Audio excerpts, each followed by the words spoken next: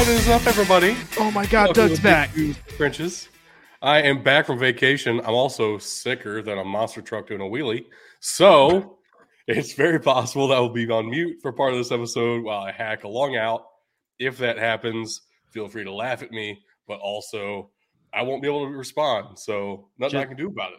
Just do me a favor and keep both lungs in the body. We'll be okay. I can't promise that. No promises. I had to do that last week though, so I wouldn't be too like don't sweat it too much. Oh, I'm sweating. That's no stopping that. But we have week 4 of college football to review. Unfortunately, I will freely admit, on Saturday I was flying home from vacation, so I didn't see like any of these live. The only exception to that is the first half of Ole Miss, Alabama. I watched in a bar in the Minneapolis airport, and that's about all I got. That was an live. Ugly first half of football. But I recorded almost everything, and so I watched a whole lot of football and didn't sleep last night, and there's a reason why my sickness has not gotten better. So you suck all that snot back up into your head.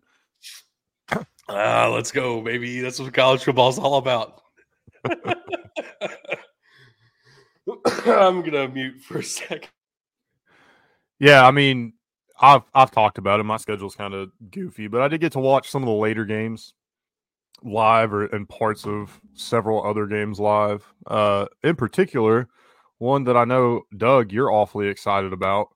I got to see the last drive of that game. I was like, man, this is the end of the game. Like, I better pull it up on my phone so we can see what's going on here.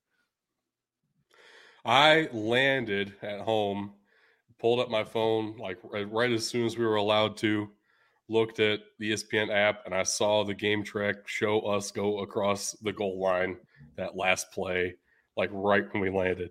So it was Did you scare everybody on the plane? I had none of the heartache leading up to it, and I had the pure just awesome. We won. That feels good. Beat a top 10 team on the road. Everything's correct in the world. And, a lot of changes to the top 25 this week. But we're not looking at those ranking changes just yet. We're talking about the games themselves in this episode because we all made a bunch of picks for how, like, I don't know, a good 20 of these we're going to go. And we'll see how we did. I'm going to be here testing how I sound because my internet just struggled through that entire monologue. That's cool. That's good. It's a good term. Okay, so we sound good for now? All right. No, not really, but it's all right. You were cutting out when you said that. Everyone thinks they need to. Yeah, everyone thinks they need to do homework, so everyone's on the internet right now. Sounds all right. I mean, maybe you need to do homework too. Maybe that's the real answer. I don't know. No, Ben can confirm that. I absolutely do not. Man, there's like one paper I need to do at this point. Technique only. I don't even remember doing a paper, if I'm being honest. Let's go back over the rules for our pick'ems here. This is how we kind of talk about our games. We like to make it a competition. No, I guess we don't have to. The only thing that's really rules every week. If you want to see them, watch this live on Twitch with us, and you can actually pause on that too, or find this episode on YouTube. Look at the screen right now. The rules are on the screen, but we talk about them every week. So, I mean, and if you haven't caught on by now, then we can't help you. Fair enough. But I remember last episode there appeared to be a math problem that has since been resolved. It was actually not a math problem. It was a typo on my part from a couple weeks ago, and it's since been resolved. So Tug and Bug were tied at the top, 51 wins apiece, except Tug had that bonus point from, I don't know, like week 2 or something at this point. It's been a minute. So it was week 1 I actually had that bonus point. Okay. All right. So Tug's clinging onto the lead for dear life. Bug is going to win. That's how this works. And I might catch up in the regular season. That is usually how this works as well. And it appears to be following the script, same as always. So that's good. I swear it's not scripted. We do not script this out. Tug will come in last at the end of this. I will lose by like 3 games, and Bug will have In made bowl. up all that ground in bowl season. Yeah, It's just amazing that I'll I'm not have in to last bowl place season. yet. Right. Yeah. I'm not in last place yet. That's the amazing part in this. Well, let's see if But we can we'll fix see. that. Right. We'll see after this week. Starting us off with the ranked versus ranked matchups. Of course, right now we're still using AP in the Stats Forum Top 25 polls, which means we had a bunch of great ranked matchups this week. Starting us off, Mercer at Furman. The Southern Conference is wild right now. Furman is probably the only team performing as we all expected them to. Yeah, for real. And they put a hurting on Mercer. Yeah, they absolutely did.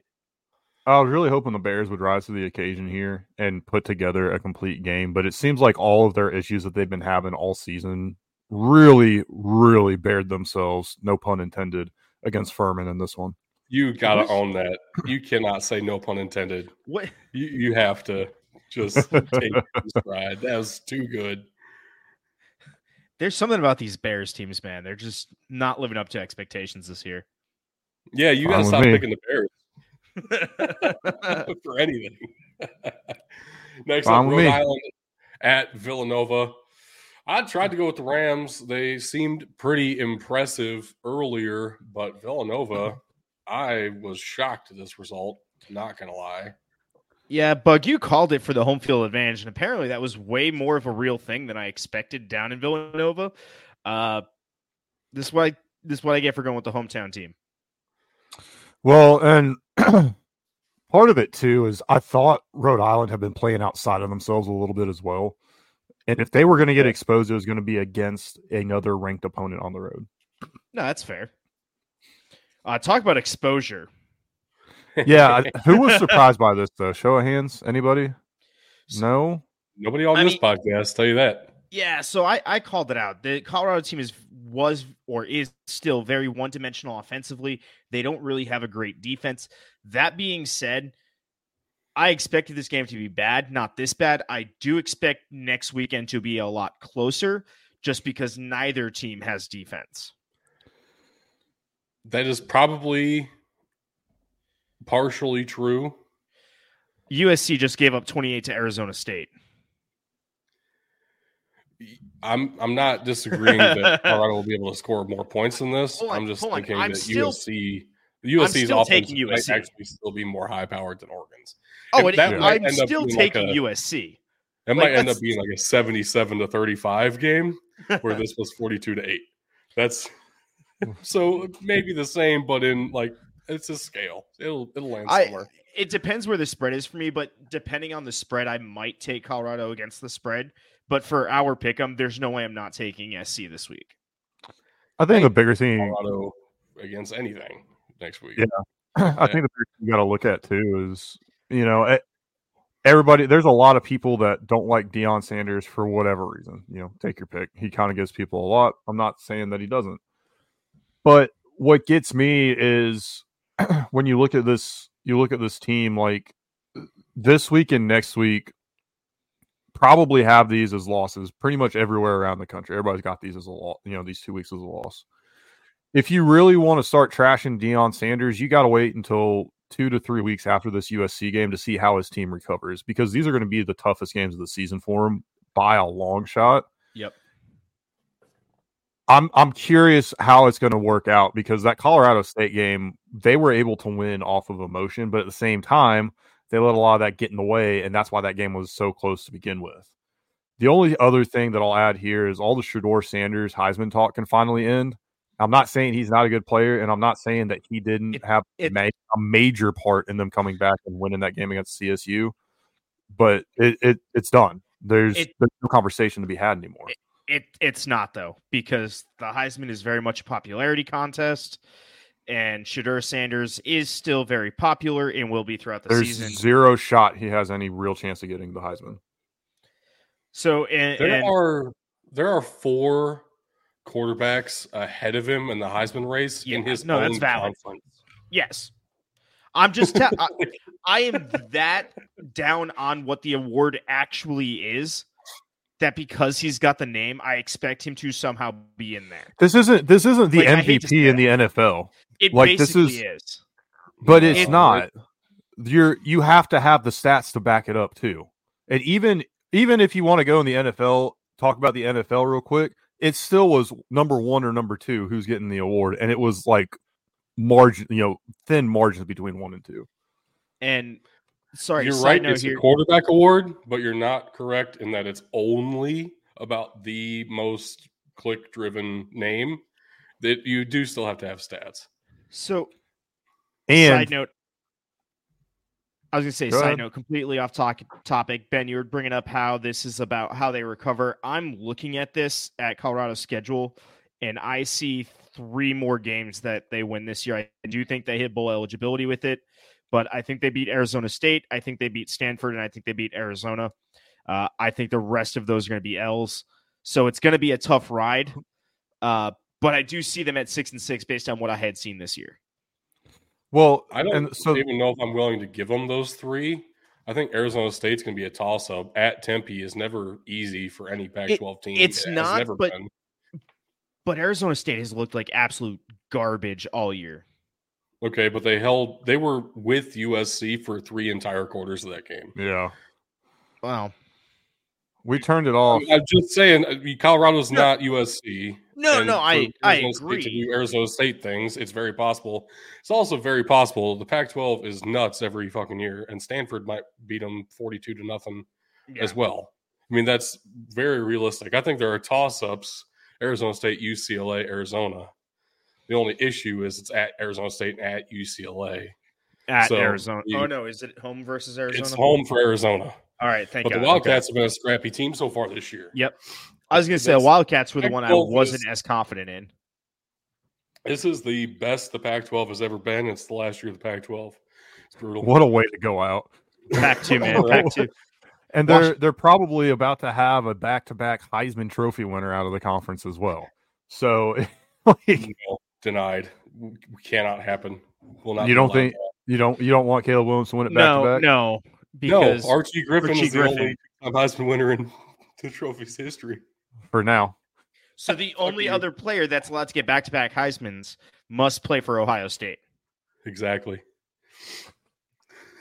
Last but not least, we're sticking with the Pac-2, the 2 PAC. UCLA went to Utah, and this was a much closer game. You know, we just talked about UCLA taking on Colorado. I'm very interested for if Colorado is going to be able to compete in that one with the way UCLA hung with Utah in this one. Man, a couple of really important points before I let you loose here, Tug. Yep. First of all, if we're going to call them the 2 PAC already, go ahead and call both of these back-to-back Big 10, Big 12 battles.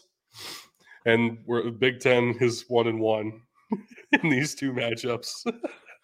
Also, Utah has yet to play their QB1, QB2, number 1 defensive end, number 2 defensive end, number 3 defensive end.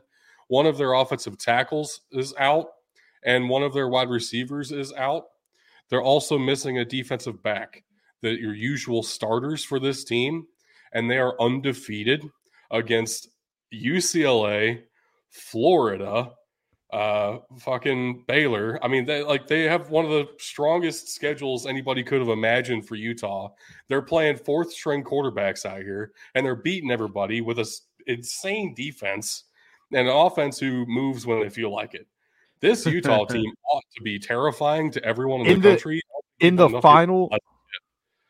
final season of the Pac-12, do we see a Pac-12 national champion? Because early in the season, it's definitely trending that direction. It's definitely trending that direction. And, man, I'm glad you spoke before me because I had assumed Cam Rising played in this game because even in the pregame leading up to it, everything was pointing that direction. So, right. No, you're right. Utah is scary when he comes back. It might take a week or 2 for him to get back into rhythm to really see it, but Utah is scary once he gets back. And this is a pretty good UCLA team. They were ranked for a reason. Like there is a lot of talent here with UCLA, even though they did lose a couple of pieces to the draft. You got to realize this is a Chip Kelly team that has been building for several years at this point. It's actually they're starting to solid. look like a Chip Kelly team, like a good Chip Kelly team. The only thing they're missing yet is the explosive plays on offense, which will come as the young guys develop. They're starting a couple of true freshmen. Yep. But this Utah defense is also terrifyingly good. And right now, the most impressive performances of the weekend that we've covered so far, Oregon, for sure, has got to be up there. Yep. Also, one we aren't going to talk about because they didn't play a ranked opponent, but oh my gosh, Washington looks like potentially the best team in the country. Like, the Pac-12 is fucking great this season. There's your Heisman frontrunner, in my opinion, at this point in the season, is Michael Penix. Plays for Washington, not Washington State. I fixed my... I can't. Move the slide. I can't even respond to that. You're welcome. Next up, Ole Miss at Alabama. This is also considered a rivalry by both schools, but it's a ranked versus ranked matchup. So we're talking about it here. And Ole Miss beat them in the first half. It didn't last. No, so I was at this game, and I got to say that Brian Denny did not disappoint. It was a different feeling, and you could see it right out of halftime. Alabama came out, and they played like they got their ass chewed at halftime, which I'm sure they did. And it finally started to, throughout that second half, look like the Alabama we expected. They got things moving on the ground. Jalen Milroe started getting some time. And everyone's saying that Jalen Milroe is the problem, obviously has not been looking at that offensive line, because that has been the problem. That was what changed in that second half. That's why Alabama wins this game. I honestly don't know if I would be able to play football better with a bite taken out of my ass. Dude, it puts you into a new gear. Like, I'm just telling you. And I didn't say bite taken out. They just chewed a little bit, made it a little sore. This show's wild. Look, hey, I will eat the loss. I will eat the loss on this one for the next result. I like the next result. Well, next result is number 4 Sacramento State headed to number 7 Idaho, and the Vandals took care of business. Yeah, I have to say, all right, Tug, you took Idaho before I got in and make my picks, and then I came in and was like, yes, I need to stake claim to Sacramento State, because I actually thought that Bug was going to take Idaho. And that's why I took Sacramento State. It was like anti-skunk philosophy. Look, I'm pretty sure. Hold on, I'm pretty sure if you pick before Bugger we're going to default in the FCS matchup unless we definitively know the team. Doug went this way. I'll go that way.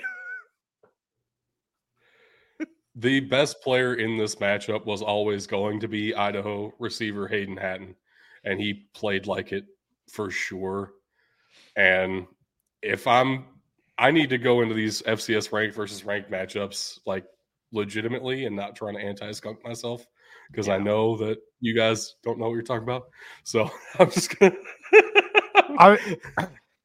I went with Sacramento State because they were ranked higher, but I was nervous about it. I like Tug taking Idaho because they were the home team, because they do have such a great home field advantage with that stadium. I was very nervous about this game. So, Doug, I'll be honest. I took Idaho because I heard the praise you were giving them in our previews, and that actually sold me. I'm almost full in on Idaho this year, especially with the way the rest of the Big Sky has been looking. Outside of Montana State, even Montana had a very bad loss this week. I don't know if very bad's the correct word, but they had a bad loss. It is very bad. Montana does not deserve to be in the top 25, and they dropped out of it, even though they were number 13. So yeah.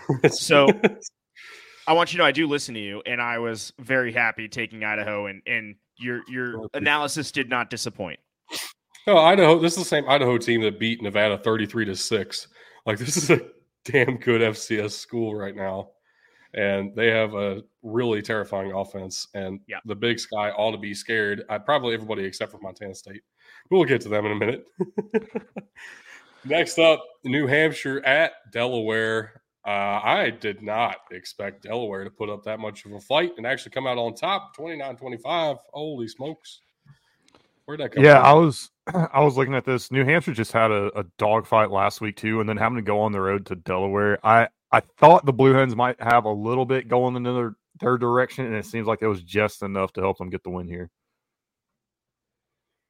Yeah, almost an even matchup, except for the home field advantage, basically, with that final score line. I just went for the best player in this one, which I assumed was going to be Dylan Loeb. We've heaped a lot of praise on him already in the FCS coverage on this show for New Hampshire. But, sometimes it takes the whole team.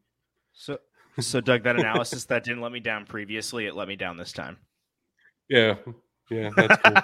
But you didn't listen to me when I talked about the Pac-12 because I have been on the Washington State train for fucking you have been on the Cam Ward train. Actually, that is a great time to bring this up. I've been on the Cam Ward train since he was number 7 at Incarnate Word. I had to prove it. Cam Ward is my guy. He is also the most underrated Heisman candidate in the entire race. He just threw touchdowns, no picks on the best pass defense in the West with the Mississippi. I made first picks this entire week minus the Alabama Ole Miss because I debated it for so long. I'm not going to sit here and say this was an anti-skunk pick. I was actually confident in the Beavers, and frankly, it was a good game. This was maybe they scored. Washington State did have a handle on it, but Oregon State tried to come back in this one. Oh, Oregon State fought back with a vengeance. Yeah. 21-3 fourth quarter for Oregon State. Yeah.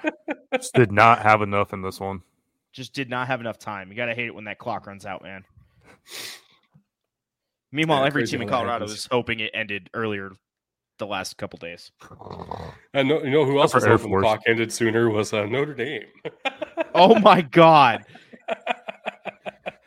I wasn't even mad that Ohio State won this game, honestly. Like, I'm not a big Notre Dame fan. I care a little bit about the picks here, but I wasn't upset about this at all. You just mischaracterized your intense hatred for Notre Dame. I'm not even a Notre Dame fan. No, you hate them. I do. I hate Notre Dame fans mostly. I hate Notre Dame. Fuck the Fighting Irish. They suck every year. They're overrated as hell. And they don't deserve to be on the fucking field. That's what I say. And we beat them by 3 on the road. Suck yourselves, Notre Dame. With time expiring, they beat them on the road. The only thing that would have been more wild is if the kick had been blocked and Notre Dame returned it and it was a tie game and went to overtime. Yep. I'm not even kidding. When Ohio State got the ball, all I could think was, I have this gut feeling this is going to be one of those games where where Ohio State's going to run 2 plays and score, Notre Dame's going to come back out, score, and then Ohio State's going to have the ball again to score. That didn't happen, but what happened was almost as good. They reviewed that play way too long, in my opinion. I was like, man, that was a clear touchdown on the the review wasn't. Yeah, I was going to say the review wasn't for the touchdown. The review was for the time on the clock. But even all of that, take all that into account. Don't care. This is an instant classic game. This is one that when you talk about a 2-minute drive, this was it. This is the epitome of a 2-minute drive. Now, ideally, you maybe want to take up all the time and not take 15 plays to do it. But the fact that you could run 15 plays in 85 seconds of game clock is absolutely insane. And I was actually going to fight you. It's not an ultimate 2-minute drive. It's an ultimate 1:25 drive. Yeah. They were talking about it. I know it didn't have that big flashy play that everyone's looking for from the quarterback. This was Kyle McCord's coming out party. Oh, yeah. That is a confidence builder of a drive, and whoever plays Ohio State next week, I would be scared.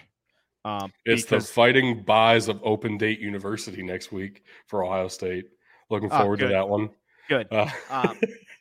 That's even worse for whoever they play the week after. Also, this team is pissed. They're tired of being disrespected, and that was obvious.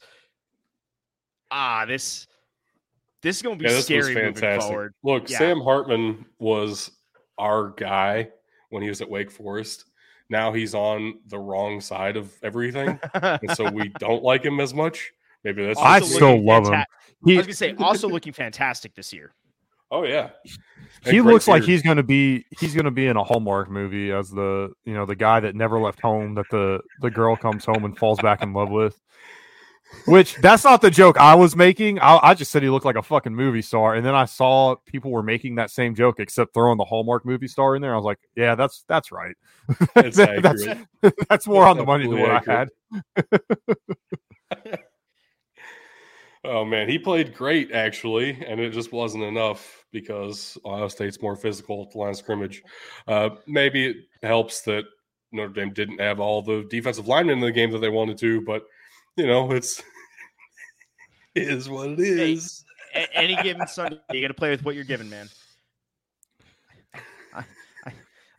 I see Iowa is definitively making a good effort at that 25 points per game. So they scored 41 last week.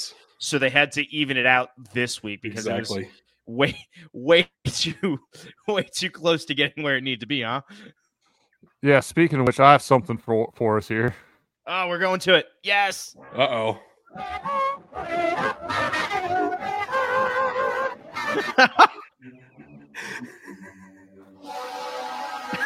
Oh, no. This is only going to get worse. I don't know who else they score on at this point. Yeah. I would say they're not going to score on top 10 teams, which, Michigan, Ohio State. They don't play those. So okay, good. That's good. Good start. I would bet they're going to score some points against like Minnesota, Nebraska, and Wisconsin. So they're probably going to be okay, actually.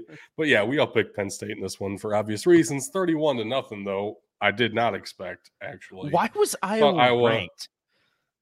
Because their defense is so damn good all the time. Their defense is good.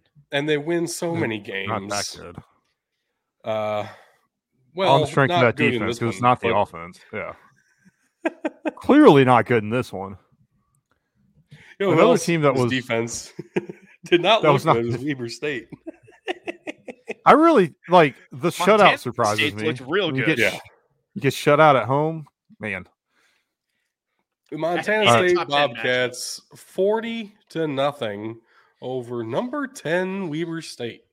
To say there's a gap between the top 3 FCS schools and the rest of them is probably a bit of an understatement at this point in the season. We're looking at South Dakota State, North Dakota State, Montana State, and then the field. Everybody else, like the field. That is. I am. This was a conference matchup as well, right? Yep. Yes. Yep. I'm very curious how the Missouri Valley is going to fare against North Dakota State and South Dakota State because the Missouri Valley, I think, is a lot tighter in terms of talent at the middle of the pack. See, you say that, but the Weber State was number 10 in the country. No. So hear me out here. I just think Montana State is that far ahead of the rest of the Big Sky, whereas I do think the matchups in the Missouri Valley are a lot closer. In other words, I'm saying Montana State should probably be the number 1 in the country right now. Well, they're definitely not going to unseat South Dakota State, and people were really pissed when people had them voting Montana State as number 2 over North Dakota State. So evidence. I know. Right. If I were putting in a ballot, I would have South Dakota State, Montana State, and then we'll see. That's the rest of the top 25. Who the fuck knows? And Doug, I'm sorry I cut off your joke earlier, but shall we push to the next slide to show what your joke about not having all the D linemen was? Oh, it was always the next slide. We're fine. I know. All right. No, it's so this is Notre Dame of the last 2 plays of the game. They only had 10 players on the field.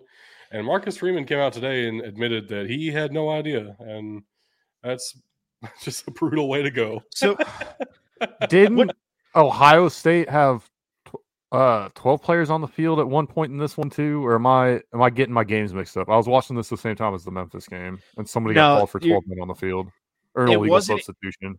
It wasn't in this scenario, but here's what blows my mind. Here's what you don't see with that 3-second mark, because this is right before the last play. Mm-hmm. Notre Dame had just called their last time out, so not only did they go out with 10 players on the play before, not only did they cause the incompletion, they called a timeout. and then sent 10 players back out on the field. Who needs the 11th man? Not like he would have, sat there at the right side of their defensive line, right where Ohio State ran the football. But, yeah. What do I know? It's clearly a defensive end that's missing too. Yeah. Dude, it's obvious. And we still barely got it. So that's great. Literally ball on the line. Like, you need the nose of the ball, and that ball was laterally on the line. Like, yeah. Oh, good stuff. So there's nothing else to say. I mean, that's just wow. College football, college football, man. Wild. Oh, man. It will go down as one of the greatest finishes to a top 10 matchup ever. Yeah. And up there with other top 10 finishes involving Notre Dame, such as the Bush Push and other games that Notre Dame lost because fuck them, they lose all the time. I feel also one of the best finishes to a top 10 matchup involving Notre Dame was that time that Alabama beat them like 718-0 in the national championship because they didn't fucking deserve to be there in 2012. Yeah. Okay, so we're on the same page. I said it from the beginning. I was like, Notre Dame doesn't deserve to be in this fucking game. They're going to get demolished. And everybody's like, no, they won't. It's cold. Alabama can't play in the cold. I'm like, fuck off. Yeah. Alabama's going to kick their fucking asses. And they did. Not quite as much hate in that one as there are in some of these rivalries, though. And we do have a very weird one to start. It's SMU taking on TCU in the Iron Skillet. And, we all went TCU, and it worked out well for us. The Horned Frogs, baby. They're back. Look, TCU's just a better team right now. And SMU has been trying to find themselves after losing Tanner Mordecai and, was it Rashee Rice from last year? Good job. Hey, thanks. TCU doesn't have a good defense, but they have a defense that can handle that. That's what happened. Like, let's just be real. Also, this is a Power 5 team versus a team who bought their way into the Power 5. No, they buy their way. They bought their way, and they're going to take none of the benefits of being a Power 5 next year. Congrats. For the next 9 years. It's a 9-year pay cut for them. Oh, yeah. Yep. Yeah, great stuff. Florida State Clemson went to overtime. Oh, my goodness. What a game that was. I can't believe this took overtime, though. I know. We all picked Florida State thinking that Clemson just didn't have it this year. The skunk. I thought this was the skunk. And then I'd been fine with it. Me too, honestly. Would have been a fun one to get skunked on. For Clemson to be back and skunk us on it. I mean, in fairness, I'm surprised none of us wanted to take Clemson at home. I got real close. I'm not going to lie. Like, you guys keep giving me shit for being a hater. But, like, I had seen the way Florida State looked last week against Boston College. I got real close. Yeah, but you didn't, so therefore you still are a hater. Hold on. I make up for that in later picks. I'll be the hater here. God, what a rare slide. Holy shit. Yeah, I'll be the hater here. This was bullshit. This game's dumb. I hate that it's a rivalry. This game shouldn't exist. Be a rivalry. It shouldn't exist. This is it's one of those rivalries because they both used to be terrible in the SEC East, and this was the battle to see who was the worst and who was the second worst in the division. But then Kentucky's actually not that bad right now. Crazily enough, North Carolina, Duke, Kansas, and Kentucky are all combined 16-0 in football at the moment.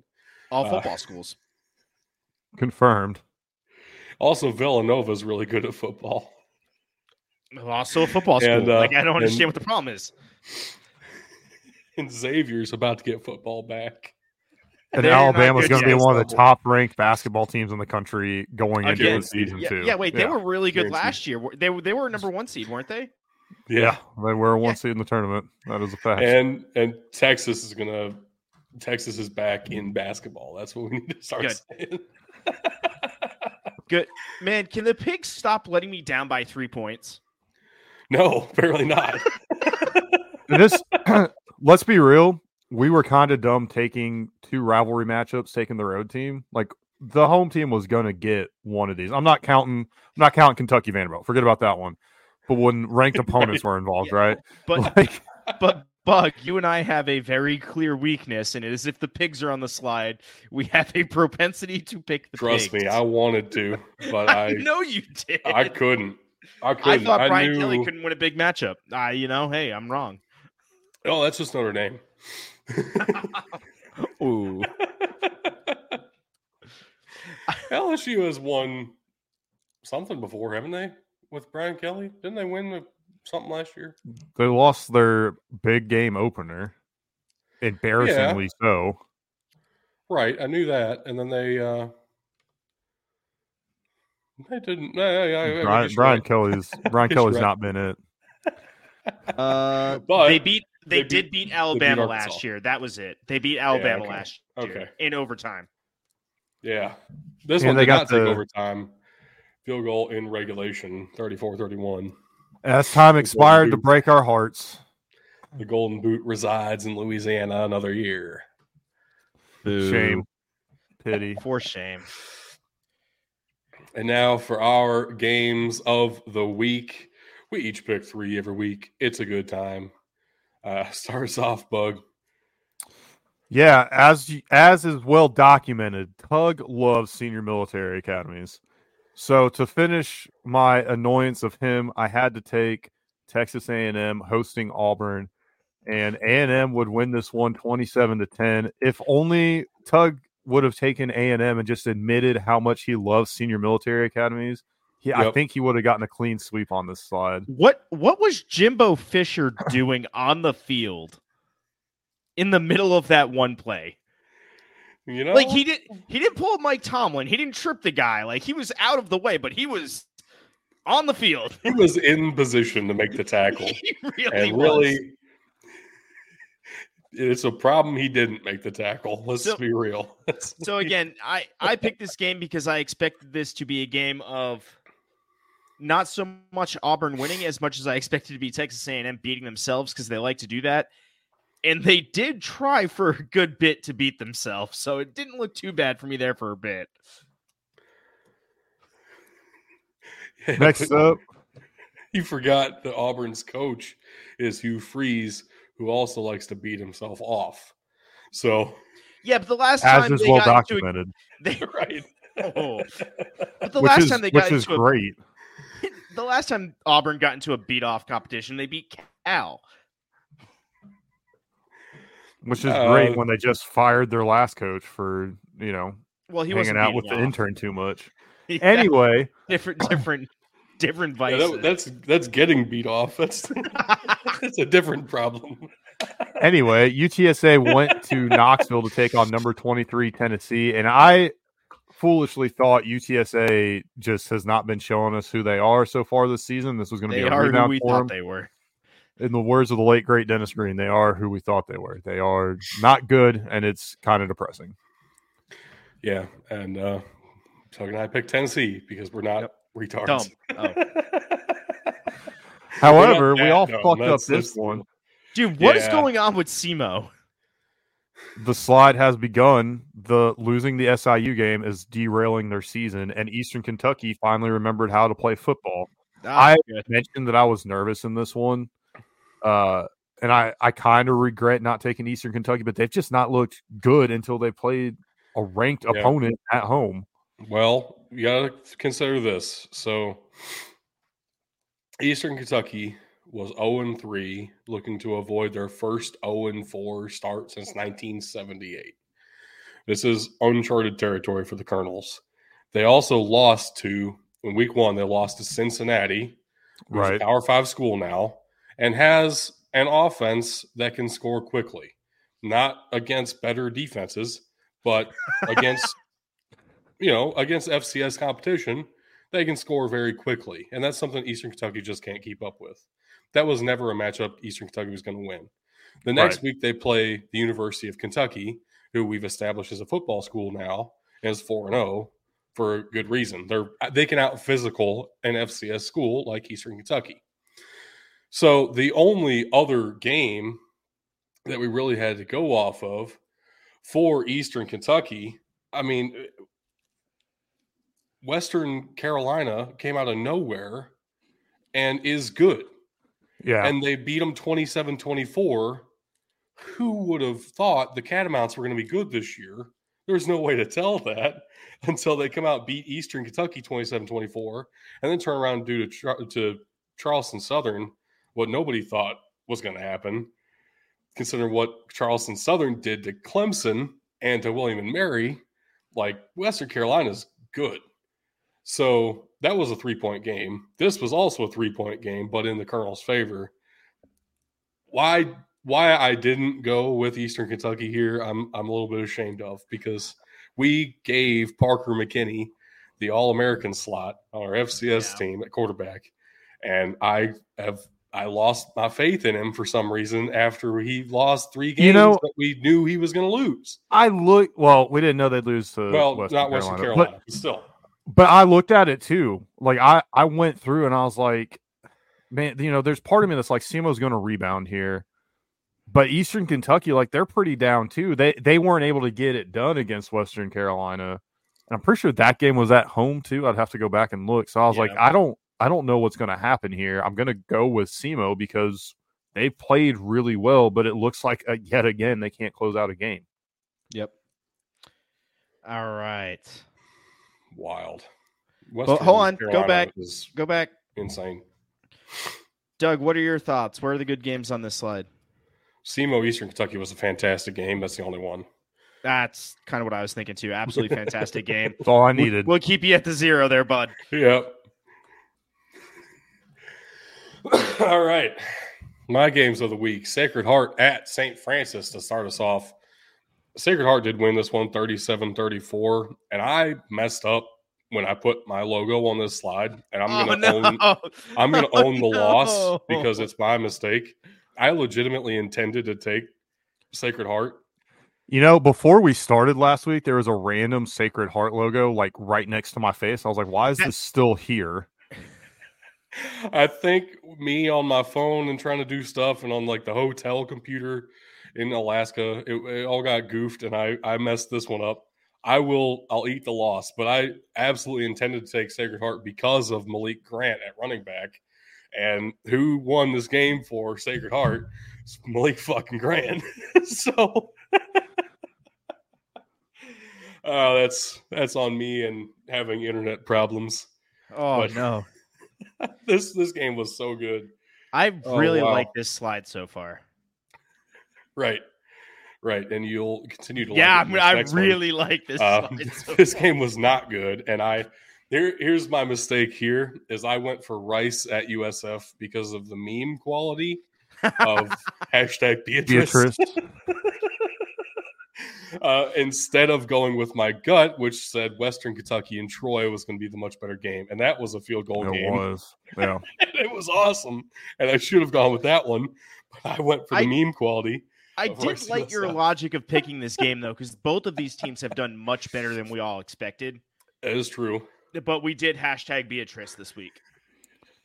And I'll say, too, for Rice to come out as cold, we'll say, as they did, was surprising. Like, I get that UCF, or USF rather, they just played. Rice came out cold and dry. Yeah, they just. Oh God, no! They just played Alabama. They played them really well, and Alabama's a better team than Houston to begin with. But I thought Rice having that win last week under their belt was going to elevate them a little bit more, whereas USF, even after playing a great game, they're going to be on their heels a little bit coming off a loss. That was not the case. USF just kept playing like they did, like they were playing Alabama, and Rice is not Alabama, so this is the result. Yeah, I'm very impressed with the Bulls, but also not the game I should have gone for. I thought it was going to be a good game too. I'm not going to lie to you. I do think that while Houston's not involved in this one, this does kind of show how fucking bad Houston is. And who should really be surprised? It's going to be 2 or 3. It's going to be 2 or 3 years before they're good again. I got bit by that. That's the Houston cycle. Next up, in my games, Albany at Morgan State. This was another matchup of teams who had overperformed to this point for my expectations coming into the year. And we all picked Albany. I was surprised to see that when it happened. I've been burned by Albany twice in this already. Yep. I wasn't doing it again. Yep. Fair enough. Same here. I expected somebody to go with Morgan State, Nope. but I wasn't going to do it. So I guess that's where we were all at. And Reese Poffenbarger delivered yet What again. a name. In double S-tier name. overtime, 23-17, Albany pulls out the win. The Great Danes are having a hell of a season so far. And Morgan State does look decent, but it is just they are this close to being a good team, and Albany is like this close from being a bad team. So that's where you get matchups like this. And just Albany came out a little bit ahead. But double overtime, what a fun game to watch. I'm so glad I got to catch this one. Obviously, after the fact, like I said, I was flying on Saturday. But Hashtag Beatrice. No, I saw it. Hashtag Beatrice. I love how they got a thing of cooked rice for this one, by the way. Just hit the slide. Beautiful. Yeah. Beatrice. I don't know why they're calling Exclamation for mark. Beatrice. They forgot the hashtag there. Somebody needs to tell their marketing department that spaces are okay. Not in hashtags, but Right. You could do hashtag beat hashtag rice. No. Hashtag Beatrice. You've got at least, I think you've got two good games here. I say two good games. I've got the first one, the Sacred Heart at St. Francis and Albany at Morgan State. I'll just default any game that goes to overtime. Good game. I can Generally most speaking, of the time get behind yeah. that. Yeah. There we go. I'll take my bonus point. Yeah. I can't think of one time that in my immediate head that Illinois overtime game Penn was coming. State. That game was awesome for the record. The overtime. The correct answer is that Virginia Tech game where they expand to the sidelines, end regulation at 0-0. And you see Frank Beamer like, yes! I wanted overtime. Oh, man. All right, Frank let's Beamer. bring it to mine.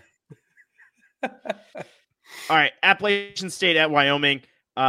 Look, I was very interested. This is two honestly, really good group of five teams this year. I hate Wyoming. Y'all know this, but I had to pick Wyoming at home. Appalachian State, that's still a big elevation change for them. And actually, that's exactly what happened in this game. Appalachian State was leading the entire game, and then they just got gassed at the end. I can very much attest to the elevation changes affecting you. I was in Denali National Park and got winded stepping out of the truck to take pictures. That's So the Cowboys take this one. It's a little bittersweet for me, but I'll take the dub here. Yeah, Appalachian State was the better team, and fucking home field advantage, unlike any other. That's what happens in Laramie, man. Yep. All right, Sam Houston State at Houston. Look, Sam Houston State, I was giving a nod to their defense here personally, and Houston has looked like utter garbage. They kind of fixed that. They did not look like utter garbage, and Sam Houston looks like their linebackers were lost this week because that is pretty much everything I've seen out of them that's been really good this year. They're the only team to hold Air Force to under 200 rushing yards in a game. Sam Houston State looked like a team that's making the jump from the FCS to the FBS in this one. Weird. I think in 2 years this will be a competitive matchup, but right now it's just not there. Like I said, actually no, because in 2 years Houston will be good again for another 2 years. Oh yeah, that's right. That's right. My bad. But again, I was thinking Sam Houston State's defense could have helped them stay in this game. Houston's offense has looked absolutely atrocious this year on every level. That's where I was bringing this game down to. That is not what happened. This was an ugly game. I'm going to go ahead and tell you guys you can't give me this game unless you both override me for some reason, but I don't think you're going to. Hell no. I don't know why you'd even bring it up. I thought that was a foregone conclusion. Eastern Washington at UC Davis. Doug, you're a big fan of the Big Sky this year, and I'm getting there with you. I picked late games because I know you like watching those late games, so I gave you something to do when you got home. Eastern Washington has been a pleasant surprise all year. UC Davis is also a really good team. I was going to take the hot hand here, not that UC Davis has been losing, but Eastern Washington has been playing like you referenced with Rhode Island earlier, Ben, maybe a little outside themselves. And I expected that to continue this week. They did. They pulled out the upset over number 15 UC Davis. And actually, I think both of these teams, are they still ranked? They should both still be ranked because Eastern Washington was right on the cusp last week. I know Eastern Washington's number 19. Yep. And UC Davis is number 21. There you go. That's actually why I was leaning towards that, is I was picking that because I was like, this should be a ranked matchup. Yeah. Legitimately, I picked UC Davis because they were the home team in this one. Only reason. And it went time I did that this week, and it bit me in the ass. Bit you. So I just got to go with like what I actually think. That should be my game plan. Probably might work for me. Who knows? Yep. I think Tug got another bonus point here, though, too, as we've already mentioned for some reason, unneedingly, that Sam Houston State and Houston was not a good game, but the other two were. So looks like y'all both have two bonus points apiece now. Meanwhile, I'm still riding solely on the strength of my picks. Doug, this is where you and I are going to make a big difference in our records over Bug. And you say it's a big difference, but we're all separated by one single point in the actual overalls. The bonus points are the only things making that separation. No, but that's where you and I need them. You and I need the bonus points. So with the bonus points, you're sitting at a very nice 69. So That's cool. Nice. I'm at 68. Picking everything wrong the rest of the season. And then Bug is at 65. Gotta say, pretty solid week for all of us, honestly. Our best week as a podcast. Appreciate it, boys. I still think, we're all pushing that 67% pick rate, which is honestly a little insane right now. And we need to start gambling. That's what this means. Nope, that's not what this means. Nope. If it was legal in Missouri, I probably would have put a couple doubloons down on a couple games. You put money on this shit, and all of a sudden my mind goes to hell, and I can't make a pick. But wait, there's more. There's more. Gotta start with not only are Kansas, North Carolina, Duke, and Kentucky all 4-0. So is Georgia State for, I don't know when the last time they've been 4-0 is. Might be the first time ever. I actually don't know that. But they received a singular vote in the coaches poll this week. It's their first vote in the coaches poll in school history. Very excited for the Georgia State Panthers. Good stuff. Love to see it. That's huge. But also there were some awesome games that we didn't end up talking about. I want to start with Boise State at San Diego State simply because this was a field goal game, great game, but also the win here means that Boise State now has a winning record against every other school in the Mountain West. They were tied with San Diego State overall in Mountain West play, and now they have the lead over San Diego State. They are the best team in the Mountain West's history for that, just definitively, period, dot. Can we ask why Indiana needed 4 overtimes to beat Akron? What the fuck are they doing over there? Because the MAC has beaten a Big Ten school every year for the last 4 years, and Indiana broke the trend. Let's go, Indiana. But why did you need 4 overtimes? Jesus Christ. Because they don't have Michael Penix anymore. That's why. He's in Washington. He's looking like the best quarterback in the country. Really, that's what it comes down to. We already talked about Western Kentucky and Troy being a fantastic game down in Alabama. And Memphis, Missouri. Western Kentucky with that one, by the way. So almost happy I didn't take it. Memphis and Missouri playing in the Dome at the America Center in St. Louis. This game ended up being a lot better than I thought it would. There was one point where Mizzou was up 2 scores, and I was like, if they score here, I'm done. Memphis was able to get the stop. And really, it came down to Mizzou had a couple long explosive plays that Memphis was unable to provide. And Memphis shot themselves in the foot more times than once, really. They had a pick in the red zone. They had a couple holding penalties that really pushed them back, put them in 3rd and long situations versus 3rd and manageable. I'm really impressed with Memphis in this one. If this team had played against Navy, I would have thought that they had a chance against Missouri, and I would have expected this, but this was a pleasant surprise. I got to tell you, I'm going to take it right now before we even put our picks in for next week. I'm taking the Memphis Boise game because I'm very, very excited to see that game now. That's going to be a really good game. Oh yeah. I have no idea which way I'll pick, but I definitely want that to be one of my games next week. So getting ahead of it. I do want to say I heard you guys when I was out on vacation that you were surprised I picked Rutgers over Virginia Tech when I did. The reason I did that is because I realize Virginia Tech and Virginia both suck ass. Now that there are other FBS schools in the state of Virginia, James Madison is better. Liberty is better than both of those. And Old Dominion ain't that far behind. So there are too many FBS schools in the state of Virginia for UVA and VET to keep up. And Marshall proved that yet again at Marshall, a 7-point game for the Thundering Herd. And look, the other team in West Virginia won too over Texas Tech. I was going to say, is West Virginia good this year? That's why I put this on here. Texas Tech is surprising me for the wrong reasons. West Virginia is surprising me for the right reasons so far this season. Maybe not firing Neil Brown was the right decision, actually. We'll find out. We have a lot of football left to be played. Who knows? What is it? Is it panic time for Minnesota yet? Yes. Probably.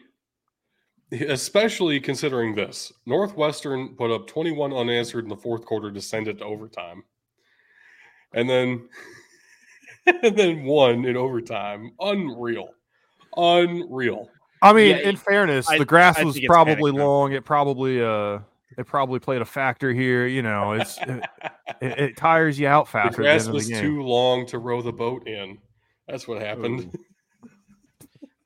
PJ Fleck doesn't Northwestern play on turf now too? Isn't that the best part? Am I wrong? No, they don't. They play on grass, okay. And they grow it long still. I know. I know that was a thing. I didn't know if they had changed it yet. No, I know they've got the stadium plans. I didn't know if they changed the turf yet. PJ Fleck might be looking for a new job at the end of the season if this keeps going the way it is. Probably. New Mexico State at Hawaii. The nightcap was phenomenal. Hawaii ends up winning on a time expiring field goal, 20-17.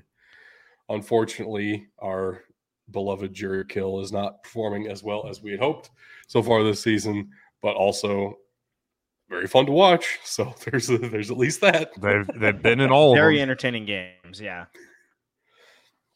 And then FCS games this week: Cornell over Yale. Yale starting 0-2 on the year, and Yale was the team we thought was the team to beat in the Ivy League. Very fascinating here. Bryant over Princeton in overtime too. I like that. Didn't expect anything out of Bryant this year. No, give the Bulldogs some love though. What's going on in Charleston, Illinois? Because Eastern Illinois is dude, I'm loving it. Well, who's their quarterback? Who's the next NFL quarterback coming out of Eastern Illinois? Yeah, Romy Tomono is the new walk-on freshman. No, Eastern Illinois is wild, out of nowhere, legitimately winning games this year. I don't know if they're legitimately good or not, but they're legitimately winning games. Something we couldn't say about them before. So, just saying, I picked him last week. Nobody believed me. I still don't believe it, but it happened. Doug, why did you do this? I don't know, man. Then Northern Arizona knocking off Montana after losing to Utah. Yeah. Wild. Oh, yeah. And not even like a one-score happenstance wild turn of events. Doubled them up. 28-14. Like a legit beating of the Grizzlies here. The Lumberjacks are not as bad as everybody thought they were, and Montana is worse than everybody thought they were. Literally everybody. Oh my gosh, they're the worst 3-1 team of all time. And you thought Western Carolina had done some damage. You thought that the Dolphins put the hurt on the Broncos. That's nothing compared to what Western Carolina did to Charleston Southern. It actually is. It's one more touchdown and one less point. Stop it. No, it is nothing compared to what Western Carolina did to Charleston Southern. It is nothing. You don't. The Dolphins are nothing. The Dolphins are nothing. Nada. You don't see the NFL. The Western Carolina starters Catamounts. The Western Carolina Catamounts are phenomenal this season. No, I'm not denying that. I'm just sitting there going, you don't see what we saw this weekend. On all Go back accounts. to that slide a On second, both though. I accounts. do want to talk about this because we gotta legitimately think about how wild the Southern Conference is this year. Because VMI also just beat Wofford 17-14. There is one team atop the SoCon this year. It is not Samford at the moment. It is Chattanooga, who we thought was going to be a middle-of-the-road team in the SoCon. Then there are three teams tied for second place in the SoCon right now. VMI, Western Carolina, and Furman. The only team we thought was going to be up there was Furman. Western Carolina, VMI, and Chattanooga are just good somehow. I would say Western Carolina is more than good. Western Carolina looks like one of the best teams in the country. They beat Samford 30-7. And Samford's a team everybody thought was going to be good this year. They were phenomenal last year and returning who most people thought was the FCS All-American quarterback in Michael Hires. And we didn't put him there for what looks like a good reason now. But also Western Carolina beat the shit out of them. Charleston Southern is not a bad team. I mean, they took William and Mary to the distance last week easily. It was 15-7 final score for the Tribe at William and Mary. I mean, Charleston Southern was in. They had the lead on Clemson in the second quarter. They were still in it in the third quarter at Clemson. Like, oh my gosh, the Catamounts are. I don't even know what to say. Like, this is unreal out of Western Carolina so far this season. I have no idea how far it's going to go, but this is like fascinating to me. No, it absolutely is. Wow, the SoCon is a wild place this year. That's where we're at. Let's move on. Let's move into the future. April 25th through 27th in Detroit. And let's see who Detroit Rock City, baby. Let's see who we got. We're looking at who's going to get drafted this year. Potentially. Probably not Devin Leary. Yeah. No. His numbers were not great going into this. He had almost tied he had 3 interceptions already compared to 4 all season last year. And so here's the reason why I had him on, and I wish I were able to speak to why I had him listed here, but I remember what he did in 2021 with NC State and just how damn good that offense ran with Devin Leary at the helm. Oh, yeah. And how efficient that offense was and how physical it was and how good Devin Leary looked, how comfortable he looked throwing the football. Now he's at Kentucky replacing second-round quarterback Will Levis, the same system that potentially could get him into the second-round conversation. Who knows, right? It's that same scheme still, the same pieces around him. Let's see if we can see those traits and see a competitive quarterback looking comfortable in a pro-style offense with a very physical team around him. Maybe not the best route-running team or whatever, but if you can play quarterback well, it's going to show anyway, right? The way Will Levis did. And we just aren't seeing the same guy. What I am concerned happened is that the injury that knocked him out in 2022 is lingering and probably will affect him going forward.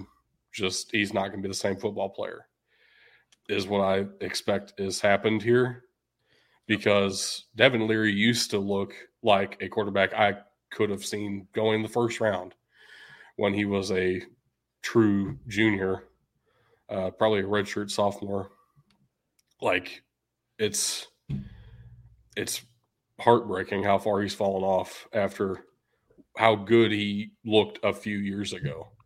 But on the plus side, after being injured last year with the COVID rule, with other rules, he could play a 7th year in college. I mean, why not?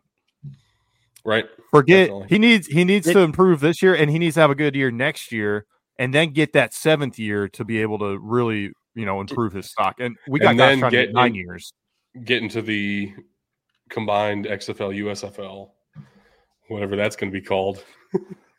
Man, for like 3 years, and then he can be a practice squad quarterback for the Bears, probably.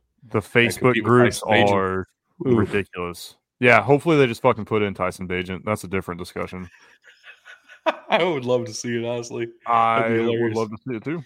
I mean, if you're not going to use the guy right, yeah, just change quarterback. And defensive side of the ball, I went with one of those linebackers for Sam Houston that we have been talking about. Trevor Williams was the team MVP this year, I think, third-time captain coming into the season, all around recognized as the heart and soul of this defense. And he racked up 11 tackles. It looked like he was about the only one who knew where to be on the field at times this game against Houston, which is good for him, not good for Sam Houston. That's why Houston beat them by a lot. But this is one of the, I believe, 3 linebackers that Sam Houston redshirted in their senior season in 2022 so that they could play their first year in the FBS together. And it's really awesome to see. I love that story. Mostly wanted to pick Trevor Williams for that storyline. But also he actually individually played pretty well against Houston, I thought, watching him. I don't know if that'll actually help his NFL draft stock coming in as a 5'9", 210-pound linebacker. Can we? But if we can see a hybrid pass coverage, maybe in the box, kind of a safety role, there could be a position for him somewhere. Needs to work on his pass coverage if he wants to do that. But can we talk about how consistent he is across the board at tackling between solo and assists? Like, he's almost dead even the entire time. He's on the ball. That's always a good thing from a linebacker. I figured the redshirt. I figured the redshirt storyline was part of why you took him here, and yeah, I love it too. Sticking with the program that you helped elevate to that point that you won a national championship with. I love that he did that. Were they ineligible for the playoffs or for the conference or something last year? They were ineligible for everything last year because they were allowed to go over the scholarship limit for the FCS. So that's right. There's legitimate reason for it when you're still in the FCS going up. When you're already FBS, though, that's when it starts. Like, they're not eligible for anything this year. Not that they were going for anything this year, but they're definitely ineligible this year. Well, yeah, they're also 0-3 or something. So, yeah. Yep. And this ain't a James Madison story, but Trevor Williams is a fun football player. And if nothing else, maybe we'll get to see him on the Houston Roughnecks and will be one of my favorite players in that league. Fair. Whatever it ends up being called. Right. I'm all right with it. Man. It's so interesting, and I don't want to spend a ton of time talking about it, but the rumors and the speculation on the multiple different groups and things that I'm in is just off the wall. The USFL deleted their Discord entirely, which I think they should have done before the season even started this year. If you remember all the drama that was going on with that, from a quick summary that I think is accurate, it's not going to be 16 teams. They're going to cut it down to 12. And it would appear that any team that has a set stadium deal is safe. Memphis, Birmingham, and then likely Canton from the USFL, not Pittsburgh, or who was the other team they hosted? I don't even remember. Detroit, potentially. So you've got 4 that are pretty solid already in the USFL. From the XFL, the only team that's looking to move is Vegas. It looks like they're probably out. I'm curious to see how everything is going to shake out past that. And that's where things are going to get interesting. It's a great opportunity for a lot of these players, FCS level or lower end FBS players. It's something to keep an eye on. It's something we'll probably bring up at least, probably something like this at the end of the episodes going forward, because we like talking about it and we like doing that in the off season. Mm-hmm. Mm-hmm. I'm excited to see what happens to it for sure. It's going to be real fun. It's been the most fun pro football I've seen in a long time. So, and I think St. Louis is secure. There's there's a lot of other conversations that just going into the XFL side. There's a lot of other conversations. A lot of USFL fans are not super high on the idea of keeping any real association with the XFL. But the fact of the matter is the XFL rules, in my opinion, are 100% more fun than the USFL rules. I do kind of like how the USFL still has the 1 point kick, but they do have a 2 and I believe a 3 point option. Mm-hmm. I don't know. It's XFL kind of has a deal with the NFL, don't they? A very loose. Yes, but the USFL has the Fox money. Right. I understand what's coming in there, but what I'm saying is the NFL's partnership with it was to test rules out. So what I would expect is exactly what you were just leading into. You keep the USFL TV money, but you keep the XFL rules. Yeah, and you keep all of those partnerships in place. That is a true merger that is beneficial for both sides. And I think it's great that we're actually seeing that versus, eminent domain and let's dominate one versus the other, right? Well, neither of them were that much ahead of the other to be able to just no. The USFL made money this year. That's a big deal. But was it that much money? Like that's the thing is you would. Need it's more than the XFL losing money. Right. Yeah. $1 is more than negative $100. I understand the USFL did better. That's not what I'm saying. That was not the point. Well, right, and that's where a lot of people are. That's where a lot of people are at too. They're like, look, why should the XFL get to keep anything? They're losing money. It's like, well, they're in year 1 versus year 2, and they had stadium deals with every team versus stadium deals for half the league. So let's take it out of here, though. Yeah, Tug, you got some links for us. All right, yeah, I got some links. They'll be linked in the description below. As always, we have patreon.com/PTFootball, facebook.com/PTFootball, x.com/BDTFootball, Instagram.com/BDT_football, BDTFootball.com, mailbox at BDTFootball.com, YouTube.com/@Big Dudes in the Trenches, Twitch.tv/Big Dudes in the Trenches, all one word. Guys, follow our friends over at the Fanatics Network. It'll be a good time. Follow us on Discord as well. We'll have that link in the description below. We do not have I'm not reading that link out. I'm sorry. It's brutal. I've done it before, and it was good for you. Go ahead. I would.